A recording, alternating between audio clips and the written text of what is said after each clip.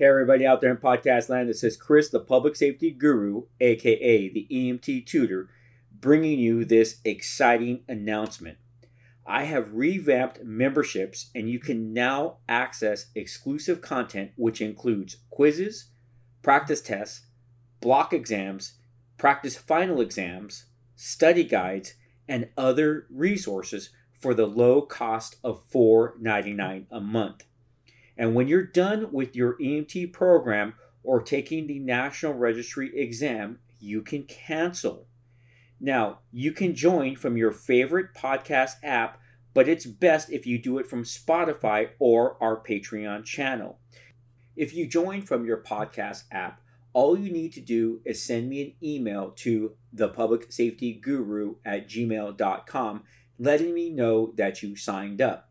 But if you do it from Patreon, I get instant notification, which grants you instant access to our Google Drive, which has all of these resources, including the ad-free version of this podcast. But wait, here is the most exciting part. When you subscribe, you get access to our all-new Discord channel, which allows you to have interaction with me, where you can ask me specific questions as it relates to your EMT program or prepping for the National Registry exam. But let's just say you just have that question where you're not understanding something. Well, we can answer that question through Discord, and that's what I'm really excited about. And last, you can interact with this EMT community and help each other. All right. Don't forget to follow us on Instagram at the EMT Tutor. And I almost forgot, if you're looking for us at Patreon, search for the EMT Tutor. All right, let's get on with your learning. The lecture for today will be patient assessment. And let me tell you this much. This is one of those lectures that makes students very uncomfortable. I know when I teach this in class, I can tell students are having difficulty because they look at all of the information being taught to them and they just get glassy-eyed and they think to themselves, how am I going to remember all of this? Well, your professors should be telling you that trying to memorize this lecture within a week or two is just somewhat impossible. This is something that we build upon with every lecture and every skills demonstration, and we're going to break it down for you more so in this podcast. So grab something to drink, let's get that notepad and pencil, and let's start breaking down a patient assessment. And we're going to first talk about what you should know after you listen to your classroom lecture, after you read the chapters in your book, as well as after you successfully listen to this podcast. And once again, ladies and gentlemen, if you're able to do so, please leave feedback on whatever podcast app you are using and spread the word about this podcast, because the more people that listen to this, it makes the podcast that much more successful. And don't forget, we have a webpage, The Public Safety Guru, Instagram at the EMT Tutor, and a Patreon channel that lets you sign up for channel membership where you get exclusive comment or content such as study guides, quizzes, and other resources. Okay, now let's get into your learning. Now, first, what I have found when I teach patient assessment is I break up the patient assessment into sub-chapters. So those chapters we're going to first discuss and learn about scene size up. Then we're going to talk about the primary assessment, history taking, the secondary assessment, and the reassessment. And when we put all of these components together, you should have a sequence that allows you to do a patient assessment for both a medical and trauma patient. Okay, just like with the other lectures, we're going to identify the knowledge domains for this particular lecture series. However, we're going to do it a little bit differently here, because if we actually look at what National Registry wants you to know, it is just inundated with multiple domains that can really confuse the EMT student, and I really feel this is where we go wrong in the actual classroom setting. So what we're going to focus on, and we're going to really emphasize each one of the 5 areas that I identified earlier, is under scene size up, we're going to take this one first. We're going to learn about the importance of scene safety as well as scene management. We're going to discuss the impact of how the environment plays a role on patient care, such as hazards, looking out for violence if you're on some type of shooting, the need for additional specialized resources such as a vehicle extrication because someone is trapped, our standard precautions that we use with all patients, and then those situations that may require additional resources because we have multiple patients. Next, once we determine this scene safety component, we're going to move into the primary assessment. And in that, you are going to have to learn all of the aspects of the patient assessment, which include determining the patient's level of consciousness, their ABCs, identifying life threats, assessing vital functions, and determining the patient status by just a general impression. And then from this, before we move forward, we're going to deal with any life-threatening emergencies to preserve life. And then once we've established that, then we're going to move into the secondary assessment. Now let me take one step back. Before we move into that secondary assessment, we're actually going to be moving into history taking. And in this, you as a student will be determining the chief complaint of the patient, trying to determine the mechanism of injury or the nature of illness, and then any associated signs and symptoms that go along with your findings. And then we're going to investigate that chief complaint a little bit more thoroughly using things such as PQRST, and we'll get into that a little bit deeper later on. We're going to try to find any past medical history of the patient and any pertinent negatives. And then from there, if warranted, we're going to go into the secondary assessment, which is when we perform that rapid full body scan, trying to find additional things that may be possibly wrong with your patient. As we continue, you may find yourself not doing a full body scan, but more of a focus assessment just due to the fact of the history of what has happened and the fact that the patient is able to tell you exactly where their pain is at. We're going to assess vital signs, and then we're going to be doing other physical examinations, which would include evaluating the respiratory system, the cardiovascular system, neurological system, musculoskeletal system, and other anatomic regions. And then if we have certain devices available, we're going to go ahead and get that pulse ox, and then we're going to talk about the reassessment, when and how we do that assessment. And that's it, ladies and gentlemen. While that may seem like a lot, it's really not when we break it down into little nuggets. All right, so let's get to this and let's get your head wrapped around patient assessment. Okay, so one of the first things that we're going to talk about is BSI, body substance isolation. We have to first make sure that we are safe and our partner is safe. So remember, when that bell rings or you get that call, the first thing we do is BSI. After that, we're going to move on to scene size up. So make this a little chapter in your notebook, and we're going to be breaking down scene size up into subcategories. However, I want you to write down the following acronym: PENMAN. P-E-N as in Nancy, M as in Mary, A-N as in Nancy again. Now, PENMAN stands for personal, partner, patient safety. E stands for environmental hazards, which include things such as heat, rain, and snow. N stands for number of patients. M stands for mechanism of injury or nature of illness. A stands for additional resources or specialized equipment. And N stands for need for extrication, possible spinal immobilization. I don't know if this is the first time you are listening to a lecture about patient assessment, but I find that a lot of programs don't teach their students scene size up by utilizing PENMAN.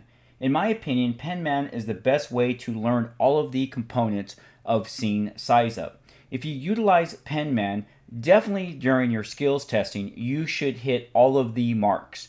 Now just remember, what we are breaking down right now is the first component of the patient assessment. So the patient assessment will always start with BSI. We make sure we are safe. And then we move on to PENMAN. We're not going to leave scene size up yet, as we're going to break it down a little bit more because I want you to get your head wrapped around the different areas. But remember, the call starts when you receive that information from dispatch, and dispatch will provide you some preliminary information that you could begin your scene size up. They're going to tell you what type of call you may be responding on. They're going to give you a location, and at this particular time, you can start taking that information and start making that assessment. Are you responding to a residence? Are you responding to a business on the freeway? What type of call are you going on? Are you going on a medical call, or is this a trauma call? This is the stuff that you should have in the back of your mind as you start to determine your scene size up. And then when you finally arrive at scene, you'll be adding more information to that to allow you to further size up the scene. You may see multiple patients. You may see environmental hazards, or you may already be in environmental hazards. It may be raining, it may be snowing. When you arrive, you may see one patient down on the ground. You may see multiple patients down on the ground. You're on the freeway, you have multiple vehicles entangled with one another. So now you may need additional resources, such as additional ambulances, or maybe someone needs extrication because they're trapped. These are all of the things that you are going to be putting together, not just when the call first comes over the radio, but while you're responding, and then when you are parking your squad or ambulance. So this is why it's very imperative to use Penman, because this will allow you to do that proper scene size up so you can move forward and then make contact with your patients and begin that primary assessment. One last thing about standard precautions / BSI is standard precautions are those precautions that we take to protect ourselves and our partner. We refer to that as PPE, personal protective equipment. In EMS, that could consist of latex gloves, goggles, a mask, and sometimes with certain calls, you may have to put on a gown or maybe other specialized equipment. But generally, when we're on our typical calls, either it being a medical or trauma, we are going to have gloves, goggles, and some possible other equipment, maybe a helmet, turnout jacket, depending on where you work. But just remember, that is what BSI is all about. So to recap, when that call comes up or comes out, BSI, I'm putting all my gloves on, putting my goggles on, and make sure I have my safety equipment, and make sure my partner has their safety equipment. And I refer to this as I'm safe, my partner's safe. When we're responding to the call, as we pull up, we're looking for hazards, as well as dealing with other environmental hazards that may be there. We're trying to determine the number of patients that we may possibly see. And then from there, we're going to see if there are any clues to talk about or identify what is the mechanism of injury or the nature of the illness. And then we're going to try to determine if we need any additional resources. Do I need any extra ambulances? Do I need any specialized equipment? Do I need to extricate the patient? Does the patient need immediate spinal immobilization? And then from there, we're done. Scene size up is done, thankfully, because of Penman. And now we're going to move into primary assessment. So this is going to be your next category. Now, under patient assessment, what I'm first going to do is I'm going to give you all of the categories of how I teach my students. So write them down exactly like this, and then we're going to go back and we're going to add to them. So under primary assessment, the first thing we do is called general impression. Then we move into determine responsiveness. After that, we obtain consent, and we try to determine the chief complaint. From there, we go into airway, breathing, circulation. Then we try to visually determine if there's any disabilities or deformities. Then we move on to exposing and visualizing, palpating the chief complaint. We formulate a field impression, and then we determine the patient priority and we make transport decisions. And now we're going to break all of this down to have a even flowing process to eventually get you to history taking and the secondary assessment. Okay, so under the category of primary assessment, we're going to now talk about general impression. General impression is exactly how it sounds.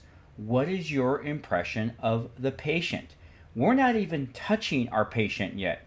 As we get out of our ambulance and we're about to make contact with our patient, I am formulating a general impression. What is the approximate age of our patient? The sex, the position the patient is in. At this point in time, can I determine the MOI, mechanism of injury, or the NOI, nature of illness? Do I see any life threats or major disabilities?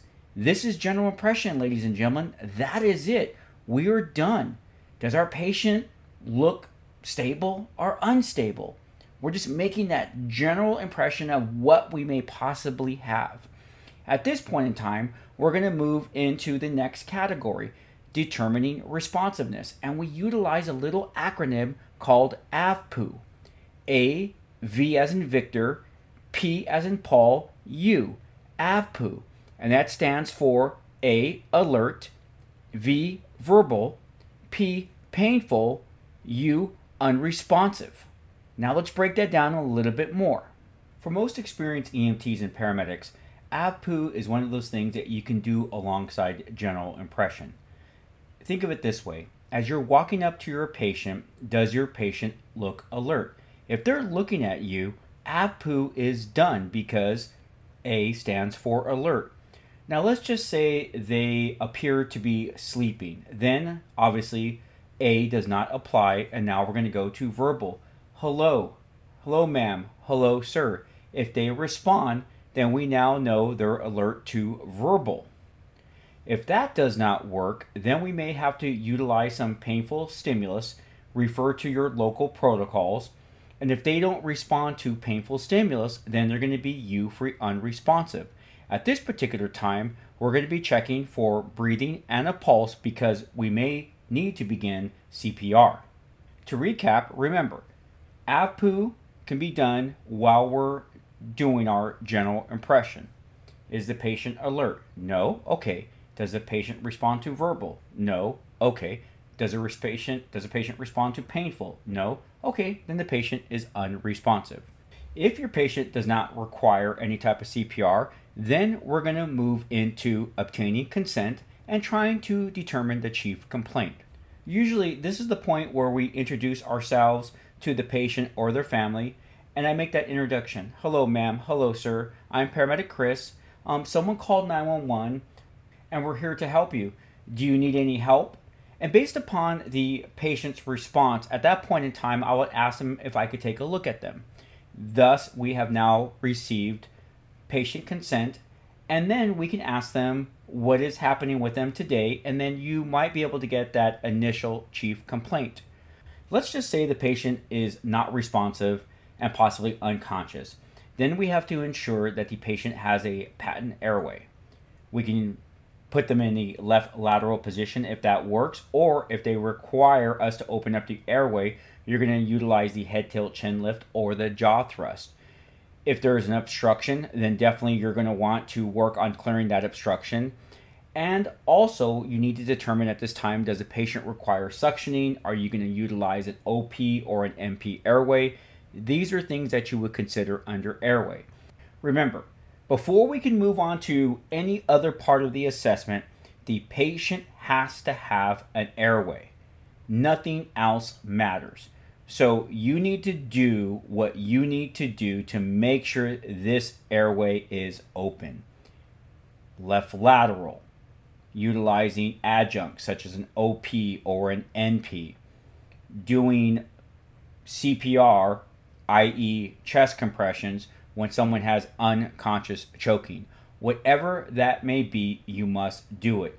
I call this next part the Chris Kano algorithm to test taking. In other words, when we are doing our patient assessment, before we can basically go on to doing the fun stuff, we got to first fix A. Once we fix A, then we move to B. Once we fix B, then we move to C. After C is fixed, then we get to utilize all of that cool equipment in back of your ambulance on our patients. So remember that. So now that we have determined that this patient has a good airway, we're going to move to breathing. Now, in this part of the assessment, we're not going to start counting and that type of stuff. all we're going to do is look at the chest rise and listen. Is the patient breathing fast or slow? And how is this? Is their breathing, or does the breathing appear to be regular or irregular? Is the patient breathing shallow or deeply? Based upon this little part of the assessment, you may determine that the patient needs oxygen. You even may, at this point, break out a pulse ox if you have one available to you. Now, if the patient is presenting with shortness of breath or dyspnea, you may consider doing lung sounds immediately so you can tell if the patient has wet breathing, which may be indicative of congestive heart failure. So this is all the stuff that you're going to do under breathing. Now, let's just say that we're fine with breathing. This means now we can move on to circulation. In circulation, once again, we're not counting the number of heartbeats at this point in time. That's going to come later on down the line. In circulation, we can do some quick cap refill. We're looking for obvious bleeding. When we do feel for a pulse, we just want to see if the pulse is fast or slow, regular, irregular, strong, or weak. And at this particular time, we're going to take a look at the skin signs of the patient. Does the patient appear to be warm and dry? Or are they pale, cool, diaphoretic? Which then we may consider immediate shock management. Because remember, if your patient is in shock, that is a life-threatening emergency that needs to be corrected immediately. So if we find that the patient is pale, cool, and diaphoretic, then we're going to think shock management. We're going to start shock management before we move any further. And once we've completed this part of the assessment, then we're going to start looking for signs of patient disabilities and deformities. And then we may possibly now do what we call strip and flip. We're going to expose certain areas of the body in a very significant trauma. This is where strip and flip comes into that, where we cut all the clothes off so we can see the patient's body, so we can find anything that may possibly kill the patient that is not presenting unless we actually remove their clothing. We're going to palpate. We're going to reinforce that this is the actual chief complaint that the patient has. Because remember, while a patient can say this is wrong with them, there may be something else that is actually more serious that we need to treat. At this particular time, we're going to formulate a field impression. Now, I'm going to back up because you may think to yourself, well, what happens if the patient tells me this is wrong? How could my findings make it different?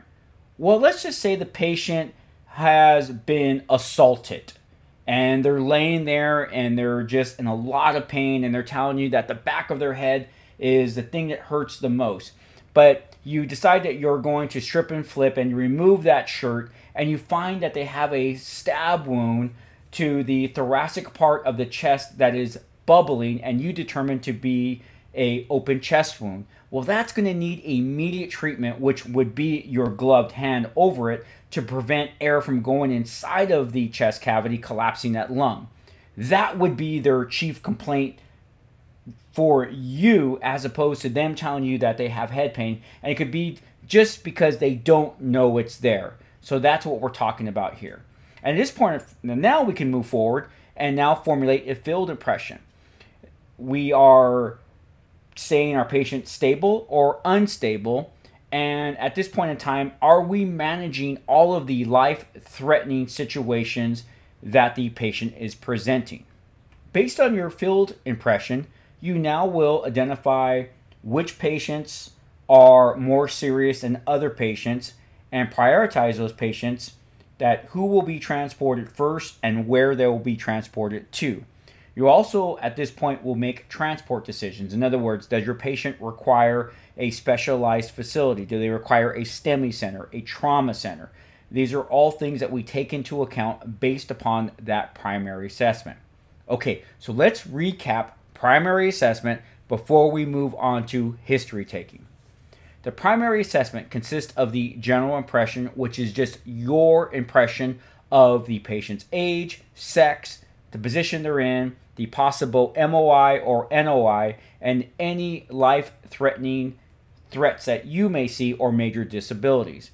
While at the same time you're doing this, you're going to determine the responsiveness of your patient utilizing AVPU, alert, verbal, painful, unresponsive. Once you have done this, you're going to move on to obtaining consent and trying to find the initial chief complaint of your patient. Once we have done this, we're going to move into airway, breathing, circulation, making sure that we fix any problems in any of those three categories before we move on to checking the patient for further disabilities or possible deformities. Once we do that, we are going to expose, visualize, and palpate the chief complaint so we can determine if this is the true chief complaint and what we can do to fix that chief complaint so it doesn't get any worse. Then we're going to formulate our overall field impression. Have we met all of the patient's needs in regards to managing life-threatening situations? And then we're going to determine the patient priority. Should they go code 2, code 3, and where should the patient go?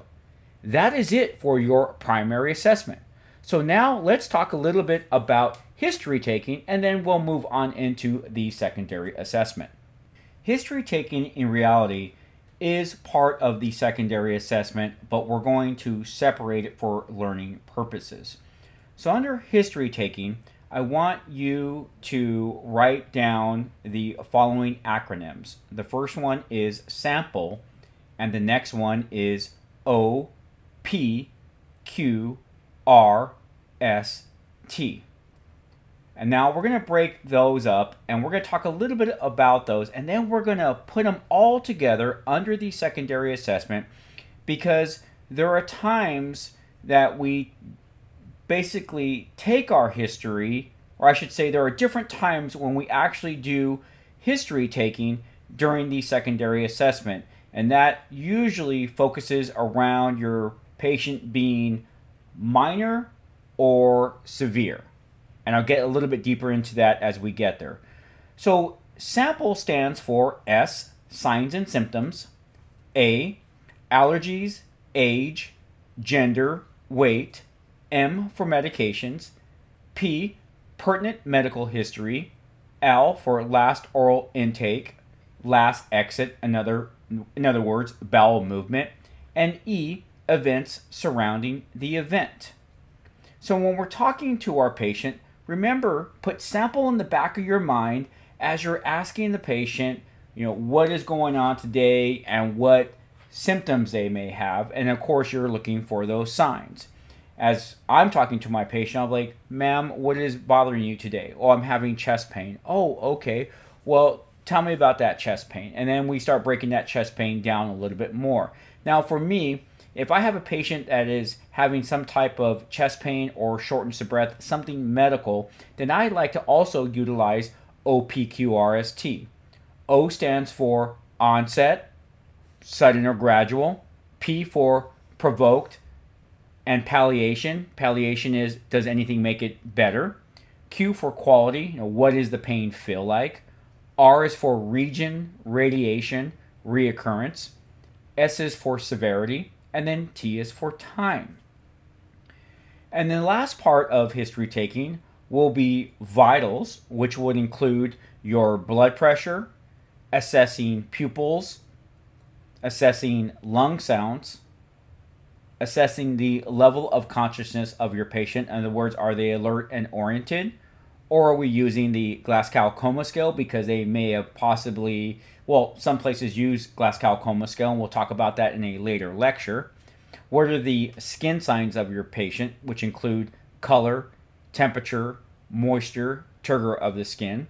What are the respirations of your patient? What is the rate, the rhythm, the tidal volume, the effort? And then last, your patient's pulse, rate, rhythm, and quality. This is all part of history taking.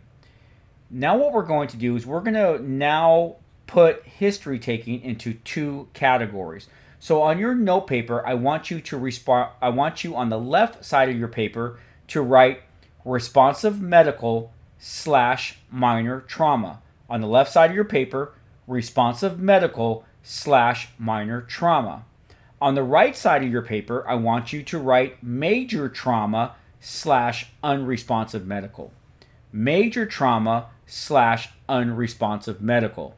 All right, now we're going to break this up, and this is now going to come under your secondary assessment. All right, we're going to begin with a responsive patient because this is the patient that can respond to your questions. Now, what I find is as a new EMT student, you should definitely be utilizing sample and OPQRST. However, as you get more into your career, you're going to find that you're going to come up with your own style. And I'm going to use the following example. I'm going to say this patient has chest pain, and now listen to the questions that I ask the patient. First, I'm going to determine the patient's level of consciousness. Hello, ma'am, what is your name? If she gives me her name, I know she's ANO1. Ma'am, how old are you? If she tells me her age, now she is ANO2, alert and oriented 2. Ma'am, do you know where you're at right now? Oh, I am at home. Now I know my patient is ANO3, so now I can move further. While I'm doing this, I'm going to have my partner get me my baseline vital signs, my pulse, my blood pressure, and a pulse ox, obviously, if we have that equipment. And now I'm going to start asking questions. Ma'am, what is going on with you today? Oh, I'm having some chest pain. Okay, well, when did that start? Oh, it started about 20 minutes ago. Okay, what were you doing when that chest pain came on? Oh, I was gardening. You were gardening. Okay, has this ever happened to you before? Yes, I have a history of heart problems and I take medication for that. Oh, okay, so you have a history of heart problems. Have you ever had a heart attack before? Yes, I have. When was that heart attack? Oh, it was about a year ago. Oh, ma'am, what medications do you take? Oh, I don't know the name of them, but they're on my nightstand. Okay, did you take any of those medications when your chest pain started?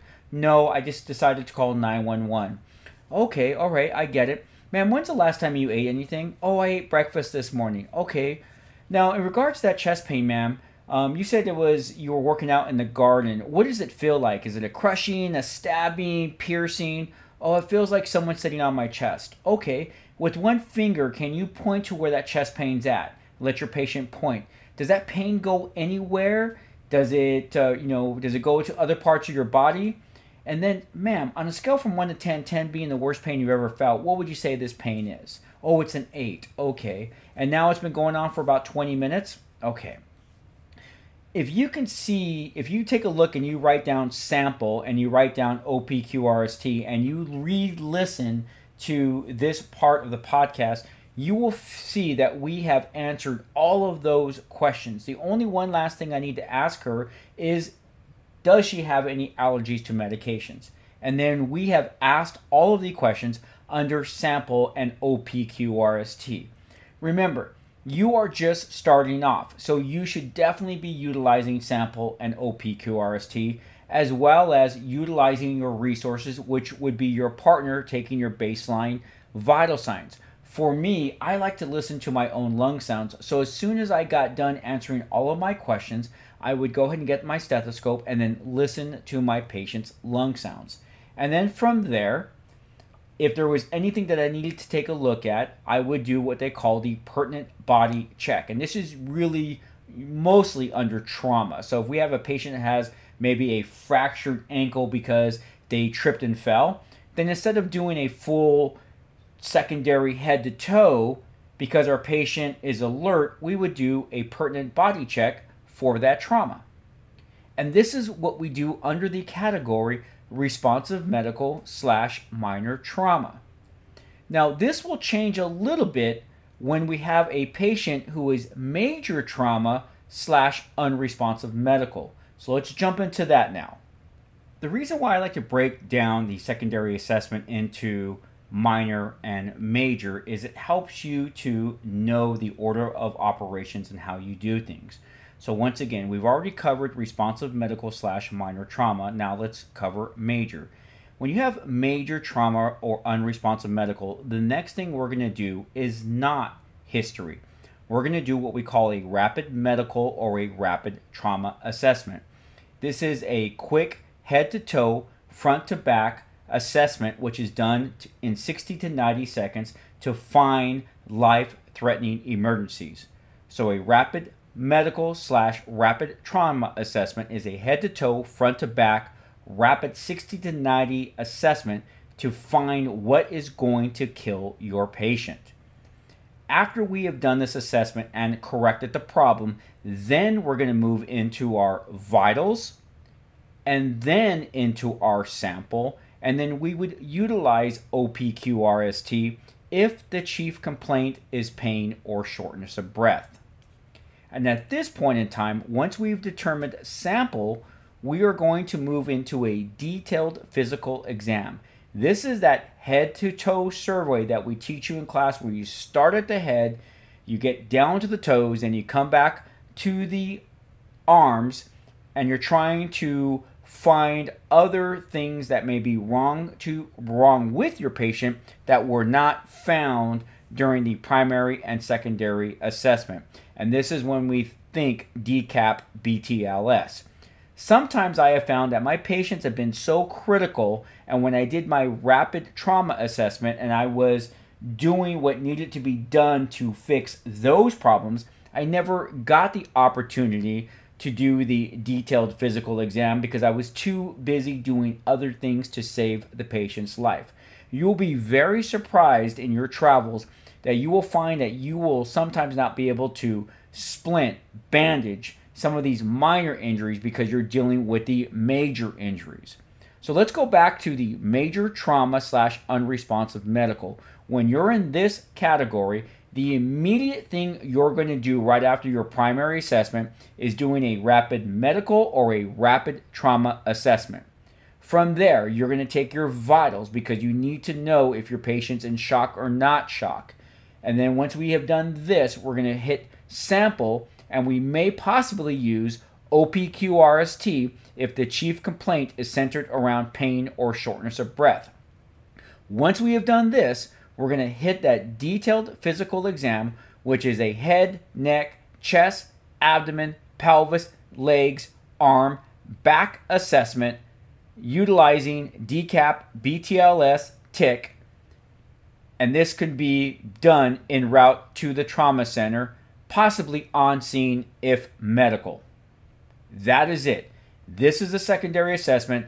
This is how I find the best way to teach my students, by breaking it up into 2 categories. All right, now we're going to add the 5th component to this, which is reassessment. First, a rule of thumb is that we reassess critical patients every 5 minutes and non-critical patients every 15 minutes. You should repeat the primary assessment, reassess vital signs, and compare those vital signs with your initial vital signs. We reassess the chief complaint. We always reassess anytime we do any type of interventions. And if there are any changes in the patient's condition, you should treat those changes if appropriate, and ensure that you're doing documentation on your initial assessment as well as each reassessment until you get to the hospital. Personally, I think it's smart for an EMT or paramedic to do one last reassessment before you hand off your patient to the receiving facility. Okay, ladies and gentlemen, this is it for your patient assessment lecture. However, I will let you know that I will be doing smaller lectures breaking up patient assessment into those 5 categories, which will mean there will be 5 separate mini lectures. Additionally, I'm working on videos to demonstrate the steps for the patient assessment, and you'll be able to find those videos on YouTube. Just search for the Public Safety Guru. There's already a few voice-only lectures on there, but I would definitely set up following it and setting up those alerts, so when I finally post those videos of patient assessment as well as other treatments, you'll be able, or I should say, you'll be notified. Don't forget, there's various ways that you can support this podcast as well as get access to exclusive content. We've already talked about that, but search for the EMT Tutor under Instagram to get the latest updated information about this podcast. Okay, ladies and gentlemen, that is it for me, the Public Safety Guru. Once again, good luck and happy EMTing. And spread the word about this podcast. Thank you.